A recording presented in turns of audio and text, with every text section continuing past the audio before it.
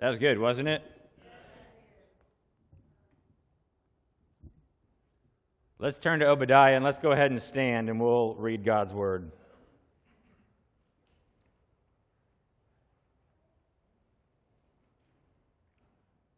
The vision of Obadiah. Thus says the Lord God concerning Edom.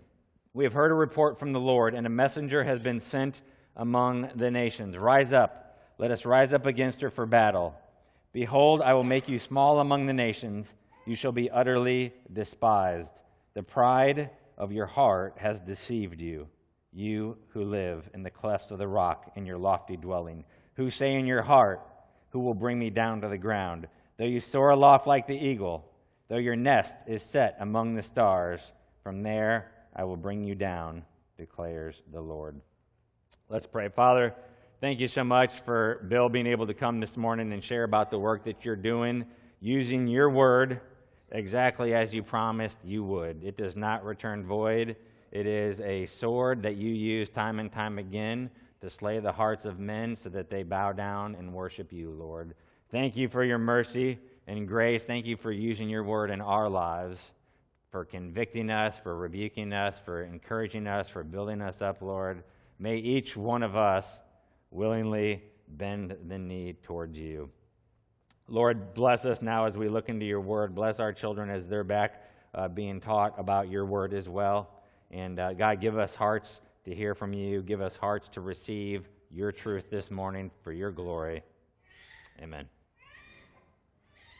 So we've been going through the book of Obadiah for the last few weeks, and we're continuing on today. A couple weeks ago, we talked about pride, and we're going to keep talking about pride today because that's the section that we're dealing with, primarily verses 3 and 4.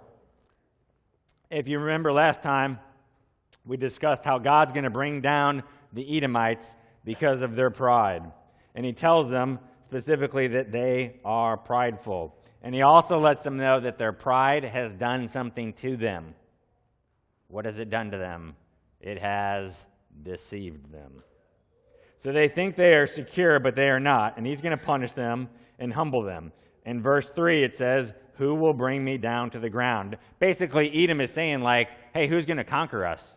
Who could possibly conquer us in the physical position that we currently are at because of the fortresses and the crags and the rocks and the way that the land of Edom is laid out? It was basically very hard for any army to try to conquer Edom. So they took pride in how they were located physically. Primarily, the three main cities of Sela, Teman, and Bozrah had these high rock formations and very narrow gorges that made it hard. You know, if you're going to bring an army, I mean, you're going to bring a large army if you're going to go to battle, right? As large as you can get. But if the pass is so narrow that only 2 or 3 can get through at a time, it's pretty easy to defend the pass, right? So they took pride in their physical position. But God is all-powerful, right? And he can reach them and punish them even in their high position. So God's response to them is, "Who will bring me down to the ground?" And in verse 4, God says, "From there, I will bring you down." So the hand of the Lord, as we talked about last time, it goes wherever it pleases. And God will humble the proud, always. So the Edomites are prideful because they believe their position is impenetrable. Last time we talked about the pride of position. You can have pride because of your position at work, because of your position at school, because of your position at church or on some nonprofit board or all sorts of other areas. You can have pride. But we also looked at the pride of knowledge. You know, people read an article and instantly they think they're the foremost expert on that particular subject. So we talked about that. Listen, initials behind your name don't always mean much. All right, so if you got an MA behind your name, a master's, an MDiv, an MD, you're a doctor, a PhD, that doesn't always mean much when it comes to wisdom and it comes to walking in wisdom and knowledge. And look, that's coming from someone who has a few initials behind their name. I've met some pretty foolish and unwise people with master's degrees. And I've met some pretty foolish and unwise people with doctorates. So just having initials behind your name does not guarantee that you are a wise person and will walk in wisdom. And let me just say this, kind of as we get into the Lord's Word this morning. Every sermon that you hear, that sermon is primarily for you. It's primarily for you. So this is God's word for you. It's not for your spouse primarily. It's not for the person sitting in front of you primarily. It's not for the person across the room primarily. It's primarily for you. So don't be thinking when you're hearing the Lord's word like, oh, I hope they're listening. No, that means you're not listening, right? Because you're distracted. So you need to focus on receiving the word for you. And guess what? You can't receive it for them.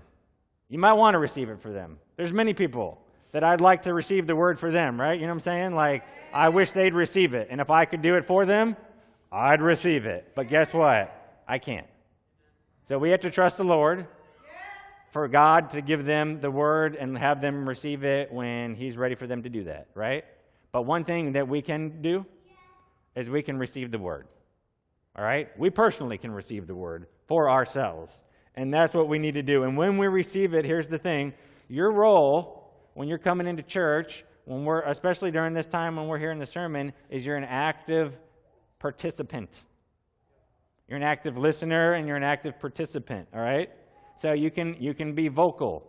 But your role is not to be passive. It's not to be a critic. It's not to be a cynic. That doesn't mean to, just kind of like just take everything in. Sure, use discernment as you're hearing the word from anyone, me included. But that's not your primary position that you're supposed to approach when you're hearing the word. If God's planted you here, you have some level of trust in the pastors here and have some level of trust that what we're saying is truth, right? So if you come and that was, I'll just be honest, it was a challenge for me when I first started going to seminary and I started hearing, different people preach. Well, then I'm like running it, through the 15 things or 20 things that I just learned last week or whatever, That's not good. That's really pride. That's what it is. So it's not to be a critic. It's not to be a cynic. If that's the approach you take, you will guarantee yourself to get little from the sermon. It's just because you've put your heart in a position to receive little. Now think about it, like when your wife serves a meal and when the dish comes out, you're hungry, you want the food. Do you sit there and critique the food? I hope not, right? If you're wise, you eat the food, regardless of what it is, right? It's nourishment, it's good for you. Even the healthy food, if you don't like it, you still eat it. Why? Because you need it, right? You need all parts of that food. Well, guess what? Too many of us approach the word like we're in a cafeteria food line. Yes. And we're like, I want that part, and I want that part, and I want that part, but that part, no, and oh yeah, that's really gross looking. I don't want that. That's not right. Okay? We're not in the cafeteria line when it comes to God's word. We don't get to pick and choose. And others of you think of it like the drive-thru at McDonald's. You want to get your food and get out of there as quick as possible. All right? No, listen, when you sit at the table of the Lord, it's a 7-course meal. All right? And some of you have never had a 7-course meal. I'm not talking about a 7-course meal at a fine dining establishment. I'm talking about a 7-course meal at God's banquet table. And sometimes what happens is you just satisfy yourself on the salad and the bread. And then you're done. And the rest of the meal and the main course hasn't even come out yet. But there is much more richness in the other food that you're turning down, that you're not even sticking around for. God wants to teach you so much and show you so much, but you have to be there at His banquet table. And you have to be dining there. So take in the Word. Take in the full Word, the full 7-course meal. Enjoy the meal, right?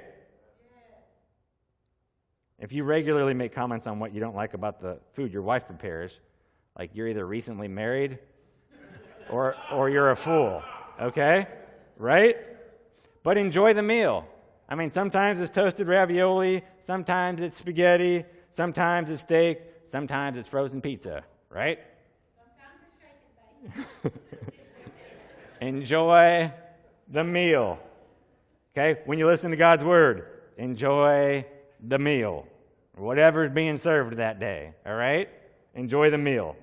So what I'm saying today, who's it for? Me. Correct answer. All right? So what does pride do to you and to me? Well, there's the pride of what I'd say like morality. That's where you have an approach of I'm better. It's really like a self-exaltation. Because pride, as we see here in verse 3, the pride of your heart, what has it done? Deceived you. So pride can deceive us. Perhaps the best known occurrence is what Eve says. Look at Genesis 3.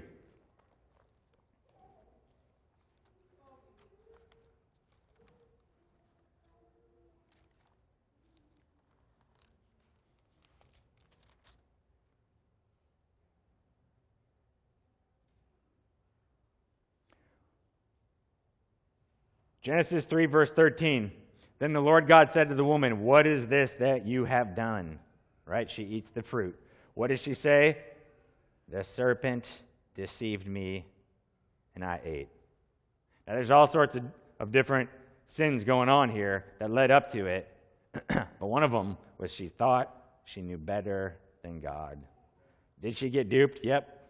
Paul tells that in Timothy. He confirms it. He confirms it in Corinthians as well, as the serpent beguiled Eve, he said, right? And all of us, what can pride do if we're not careful? It can deceive us. It can deceive us. So she thought, I know what's up with the fruit. I know what I'm doing. I know how this works. Did she? No. She bought the lie. So one of the things you need to ask yourself is, what might my heart be tricking me to believe? And what might Satan be tricking me or deceiving me to believe? What might my flesh or what might Satan be leading me to falsely believe about friends, about my spouse, about my church, about my family? Because our flesh is always at work, all right? There's a battle. And guess what? Satan, he's always at work. There's a battle. Look at 1 Corinthians chapter 3.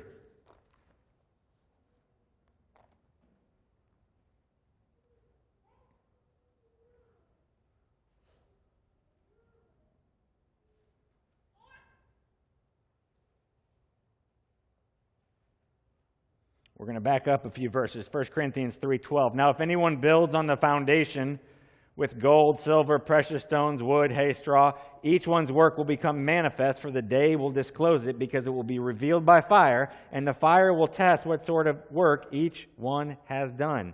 If the work that anyone has built on the foundation survives, he will receive a reward. If anyone's work is burned up, he will suffer loss, though he himself will be saved, but only as through fire. Do you not know that you are God's temple and that God's Spirit dwells in you? If anyone destroys God's temple, God will destroy him, for God's temple is holy, and you are that temple. And then look what he says, let no one deceive himself. If anyone among you thinks that he is wise in this age, let him become a fool, that he may become wise. For the wisdom of this world is folly with God, for it is written, he catches the wise in their craftiness. And again, the Lord knows the thoughts of the wise, that they are futile. Futile. So what is being explained to us here? Like, what happens? Let no one deceive himself. We can end up tricking ourselves to believe things that aren't true about ourselves and about others. Notice what it says. In this position, let him become a fool, verse 18, that he may become wise. Fools, in this definition, are the ones that enter the kingdom of God. Not the biblical fool of Proverbs, that's a different type of fool.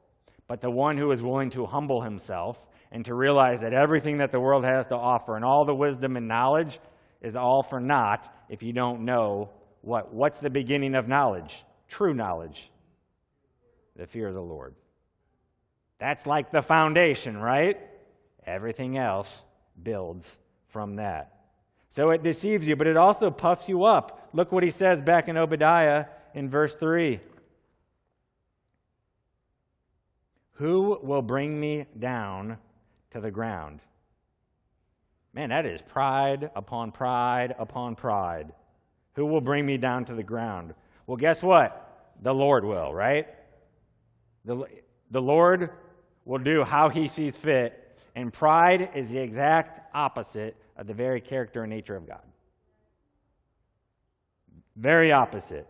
Think about King Herod in Acts. Actually, let's turn there and look. We're going to look at a few different passages today, so you can hold your finger in Obadiah, or you can find it every single time we go back to it. But Acts chapter 12.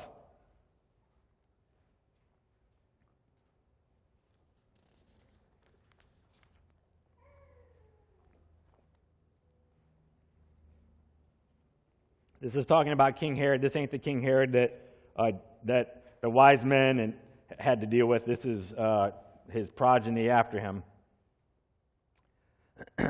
It says, "Now Herod was angry with the people of Tyre and Sidon," verse 20, "and they came to him with one accord, and having persuaded Blastus, the king's chamberlain, they asked for peace because their country depended on the king's country for food. On an appointed day, Herod put on his royal robes, took his seat upon the throne, and delivered an oration to them. And the people were shouting, 'The voice of a God and not of a man.' Immediately an angel of the Lord struck him down because he did not give God the glory, and he was eaten by worms and breathed his last." So they're all shouting, "The voice of a God, the voice of a God." And Josephus, Jewish historian, actually writes about this particular incident, and I mean, it matches up perfectly, and he had some commentary of supposedly of what King Herod said.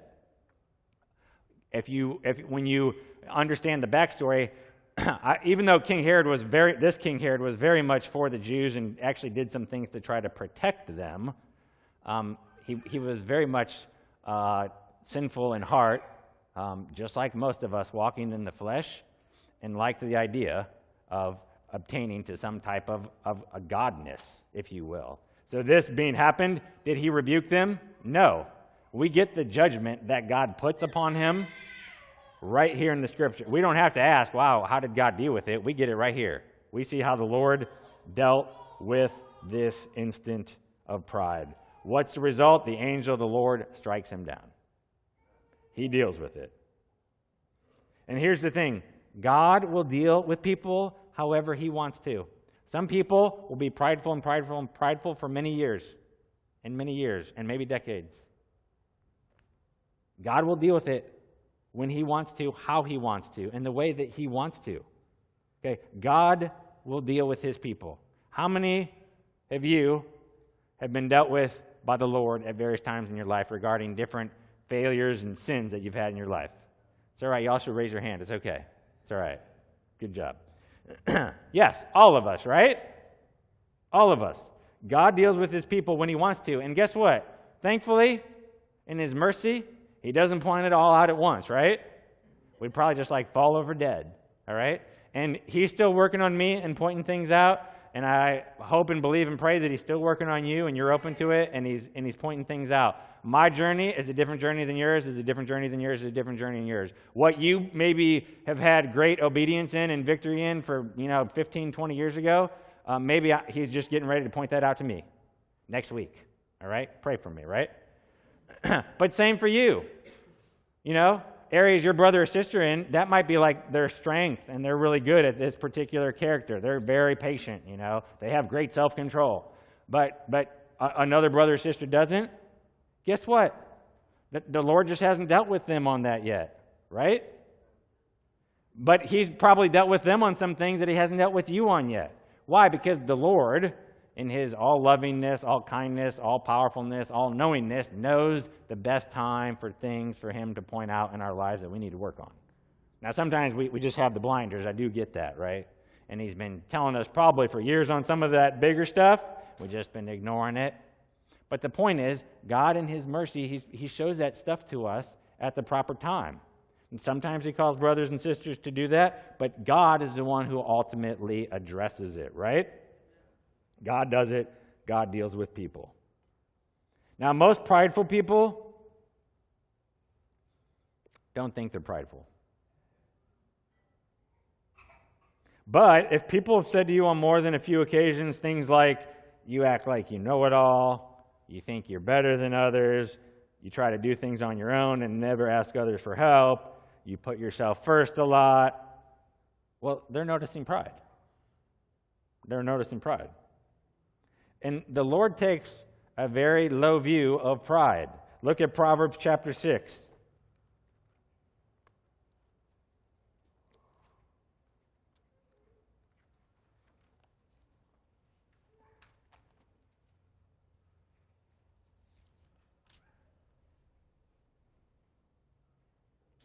Verse 16, Proverbs 6. There are 6 things that the Lord hates, 7 that are an abomination to him: haughty eyes, a lying tongue, and hands that shed innocent blood, a heart that devises wicked plans, feet that make haste to run to evil, a false witness who breathes out lies, and one who sows discord among brothers.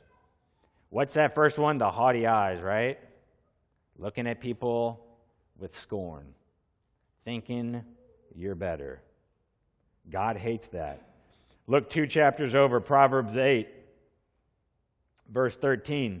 The fear of the Lord is hatred of evil, pride and arrogance, and the way of evil and perverted speech I hate. What's the danger in pride?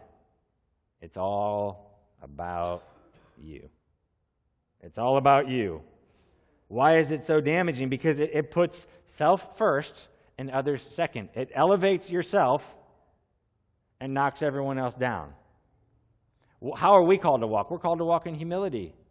Think of Philippians.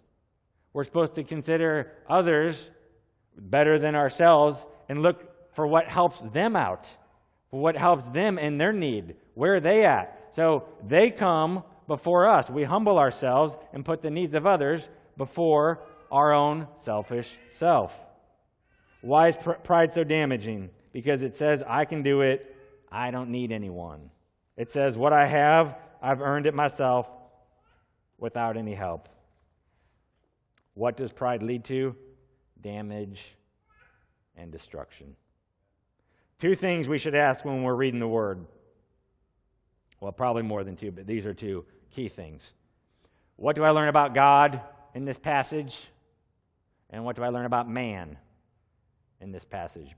Because God reveals himself through his word. So then the question is, okay, well, what is he revealing about himself in this passage? God also reveals ourselves in the word. It speaks to where we are at. So what do I learn about man, specifically myself, in these verses?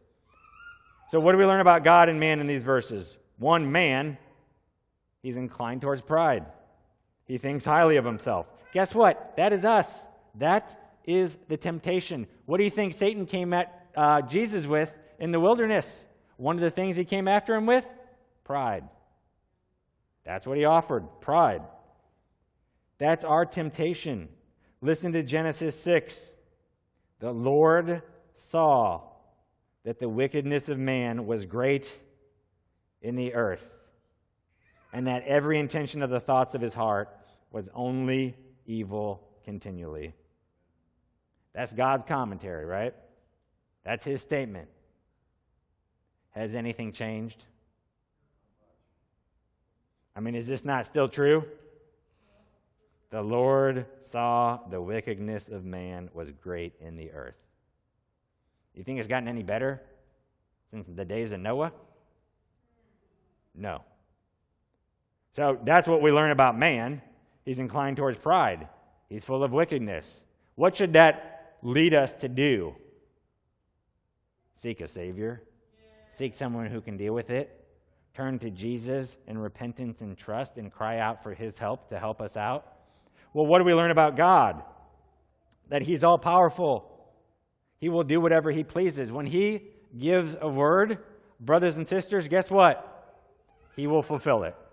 All the promises of God are yes in Christ Jesus, 2 Corinthians 1, all right? So he's all-powerful. He does what he pleases. He hates pride. He deals with it. And here's God's commitment commitment to the Edomites in verse 4 back in Obadiah. He says, from there I will bring you down. Think about what God did with King Hezekiah. If you remember the story in 2 Kings, the emissaries for Babylon show up, right?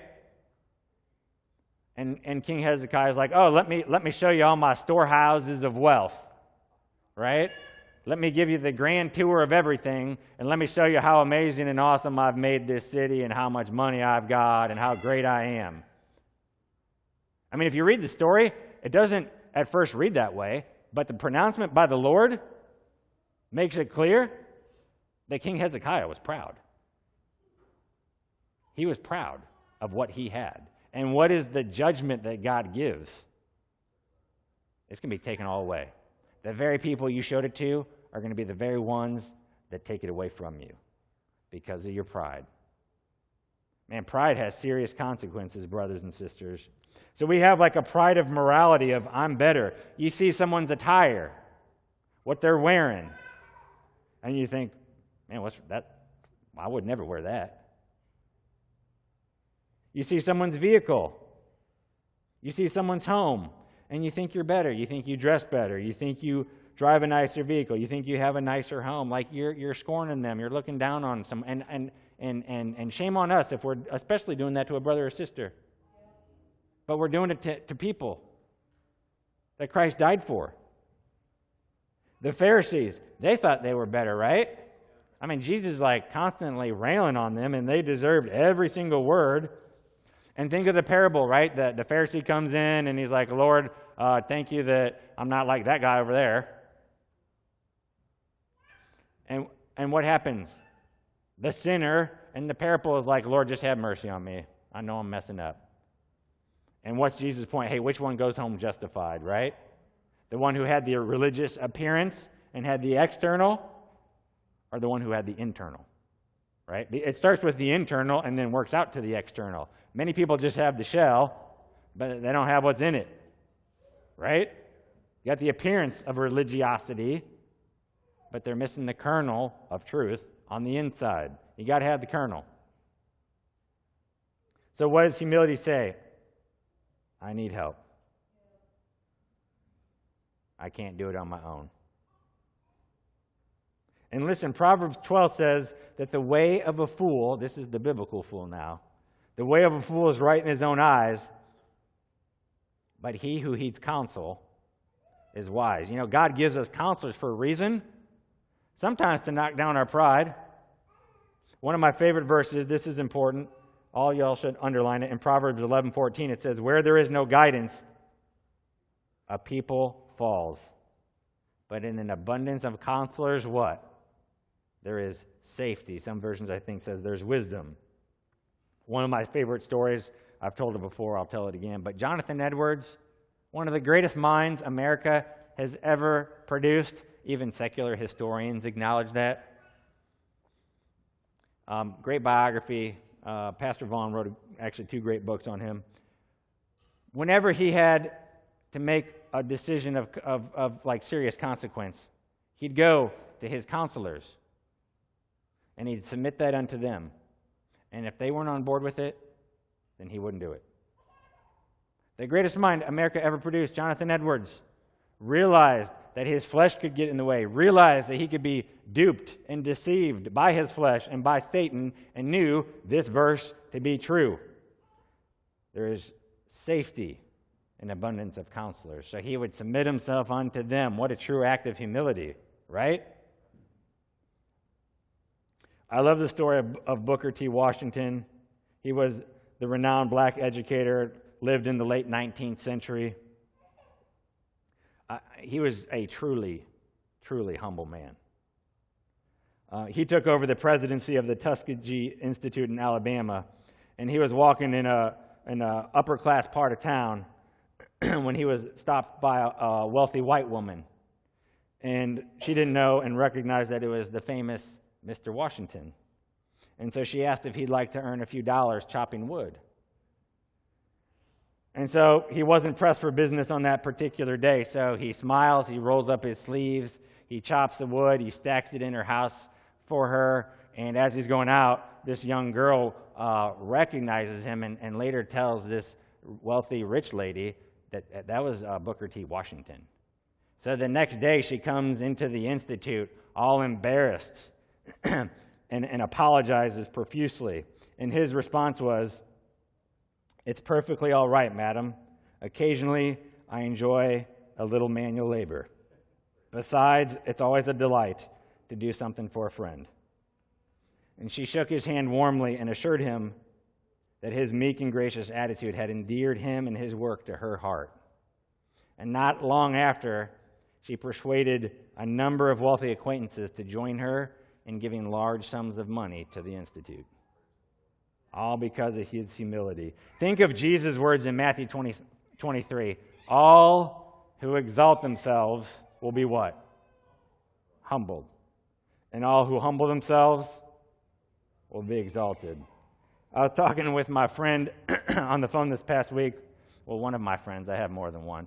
But I was talking to my friend on the phone this past week, and he was telling me that he is kind of oversees and helps with a nonprofit organization, and he was telling me that he had his leadership team together, and the topic of COVID came up, and he's like, "I eat COVID for breakfast." Guess what happened the next week? He got COVID. Flat on his back. One of his leadership team members texted him and was like, "Did you have a little too much for breakfast?"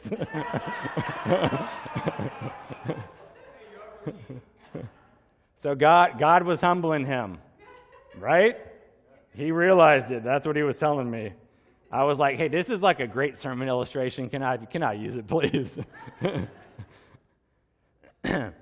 We want to walk in humility, not in pride before the Lord, right? Right?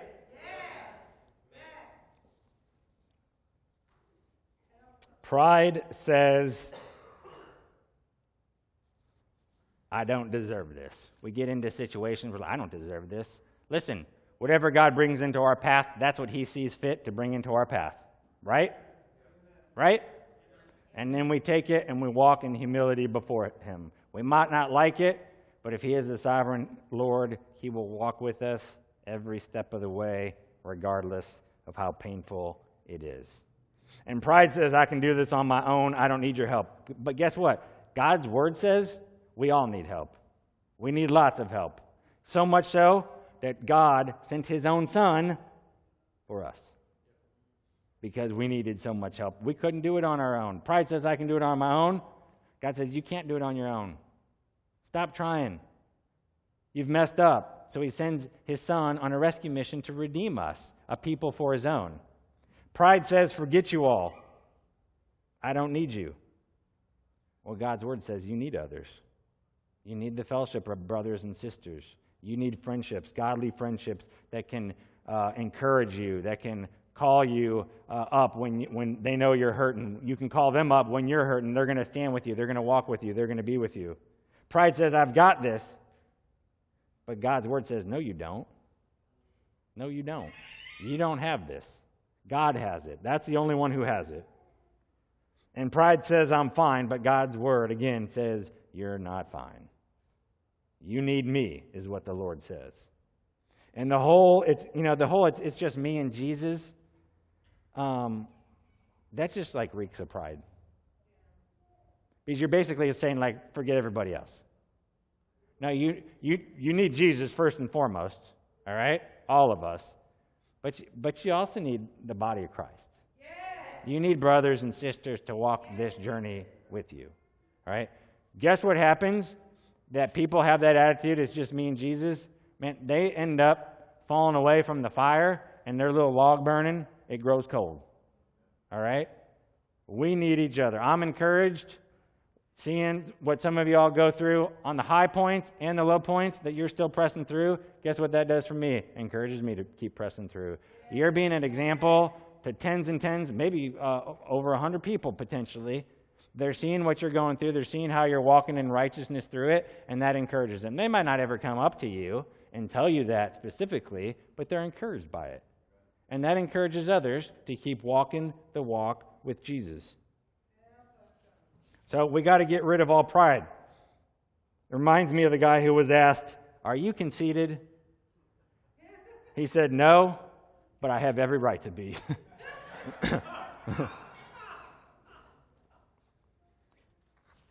Think of creation for a moment.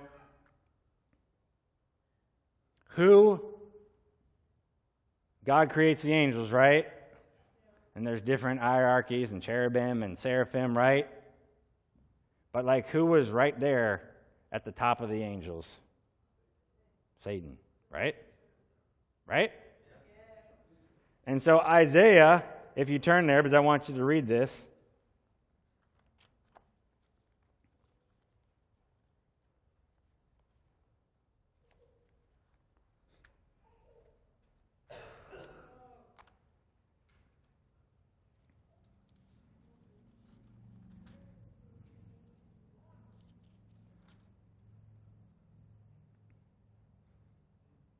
Many theologians believe this is talking about Satan and his fall in Isaiah 14. Verse 12, how you are fallen from heaven, O day star, son of dawn. How you are cut down to the ground, who laid the nations low. You said in your heart, I will ascend to heaven above the stars of God. I will set my throne on high. I will sit on the mount of assembly in the far reaches of the north. I will ascend above the heights of the clouds. I will make myself like the Most High. Listen, brothers and sisters, if Satan himself, before he fell, was in the presence of God and could succumb to pride, how much more so us? How much more so us? Look at all the I statements. I will ascend to heaven, verse 13. I will set my throne on high. I will sit on... it's all about him, right? All about him. That's what pride is. You want what's not yours. He thought he was better. He thought he was greater. He thought he was the end-all, be-all. What did God do? Cast him out. We need to remember who we are in Christ. We need to remember what God has done for us through his Son. Look at 1 Corinthians chapter 1.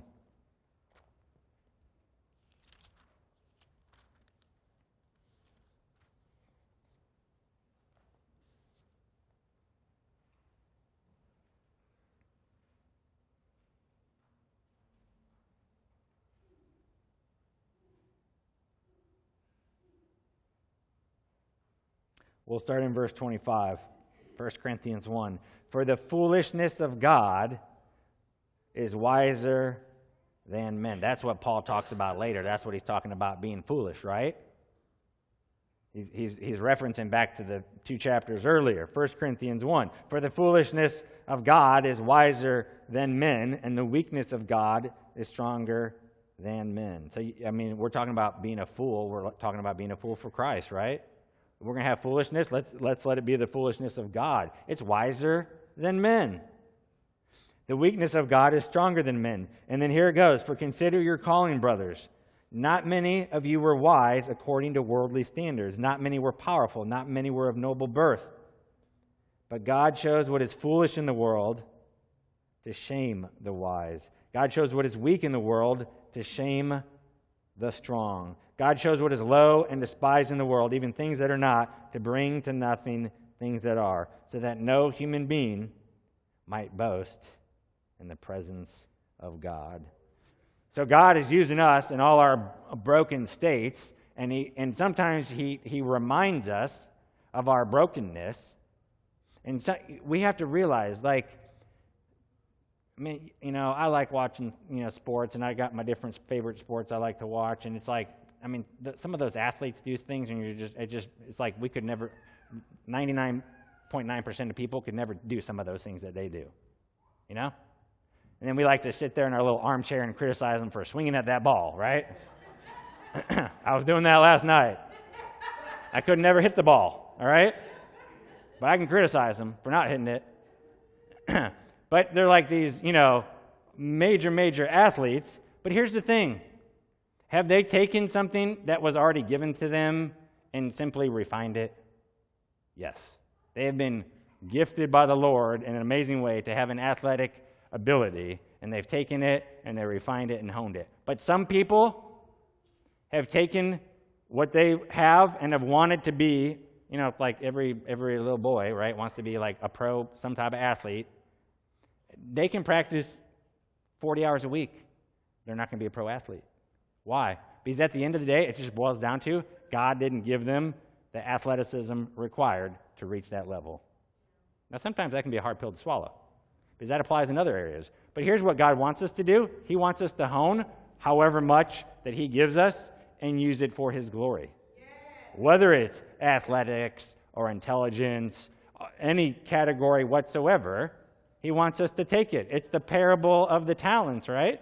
Some have 1, some have 3, some have 5, right? Right? So if you got 1, great. You've got 1. Man, be thankful for the 1, right? Like God's blessed you with 1. And then what happens? You start looking at the 3 and the 5. No, you got the 1. That's what God wants you to use for his glory. God is more glorified by the person using the 1, right, and doubling that than the person using the 3, and he only gets 1 more from it. Like, if you're taking and doing everything you can with the giftings and the blessings that God has given you, he is most glorified. That's the truth. If you've got 3 and you're just like, oh, I'll just do the C average and just kind of coast along, that's really not glorifying to the Lord. I mean, and you can coast because you got the 3, and you can really coast if you got the 5 sometimes. That's not glorifying to the Lord. And there's pride in that. Because you're like, well, I can just do it on my own. I look at this, I can just coast along with my 5, and that little 1 down there, he's struggling so much. No, that's pride. Looking down on others. So whatever talent you've been given, however many you got, the Lord wants to take it and have you shape it and mold it however he sees fit. You refine it, you hone it to the best of your ability. You trust the Lord that he's going to use it how he sees fit. Some of I was at this outreach years ago, and I was hearing the sermon / invitation being given, and I was like, this thing isn't very impressive. That's probably pride. I was like, it's like, it wasn't too bad, but I was like, and guess what? Like thousands of people got saved. Why? Because at the end of the day, it's really not up to us. It's about us being willing to use whatever little talent we've been given. That gentleman speaking had honed and refined whatever talent God had given them to the best of his ability, and God was like, I bless that. And he blessed it, and he blessed it, and he blessed it, left and right. If you're doing that, God will bless it. He will bless it. That's why we get this, like math in the Bible, it really doesn't make sense. You plant one thing and you get a crop of 30, 60, or 100, right? But Jesus is talking about like not physical crops. He's talking about spiritual. Well, that doesn't make sense. How can one person have a 30-fold, 60-fold, 100-fold increase? Well, on our own we can't. But with the Holy Spirit involved, the multiplication just doesn't always add up, but there it is. There it is. Because the Lord does what he wants. He's all-powerful. He can do it and make the math work in a way we just can't even possibly imagine. Thousands get saved from a simple message. Why? The Holy Spirit decides to anoint it. So, in conclusion, when we come to pride, we need to cast it off. We need to throw it off. Brothers and sisters, we need to repent of it. We need to beg God to remove it from our heart. If we're honest, all of us have some measure, some level of it, some measure, some level in our own hearts of it. One of those areas that we've hit on. We need to repent of that, ask God to remove it, boil it up to the surface, Lord. Turn up the flames a little bit, bring it up to the surface, and skim it away. Skim that sin away from me. It takes up residence. Pride does. It takes up residence. It unpacks all its belongings throughout your entire heart. It's infectious. We got to root it out by the grace of God. One last verse, 1 Peter 5.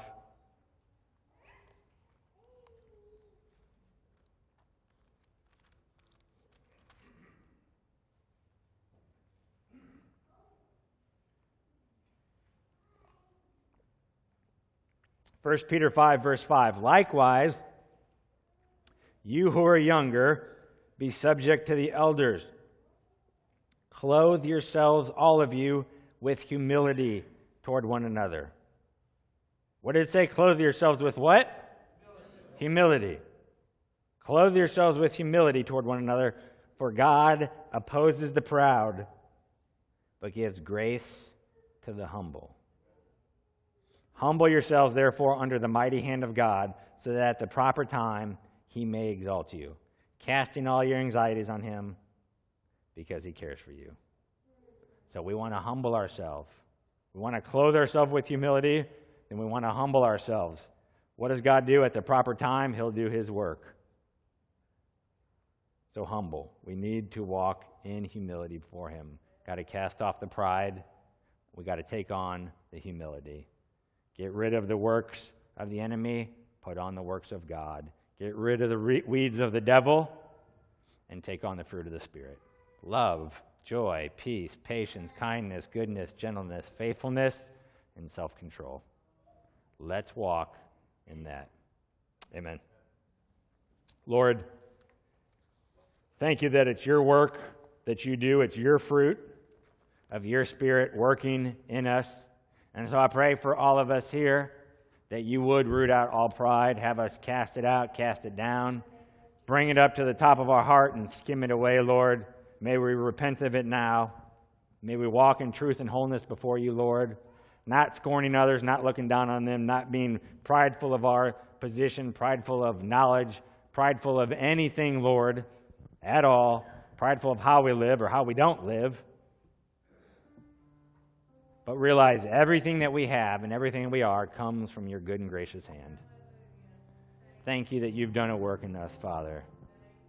Continue doing that work, making us and conforming us to the image of your Son, Jesus.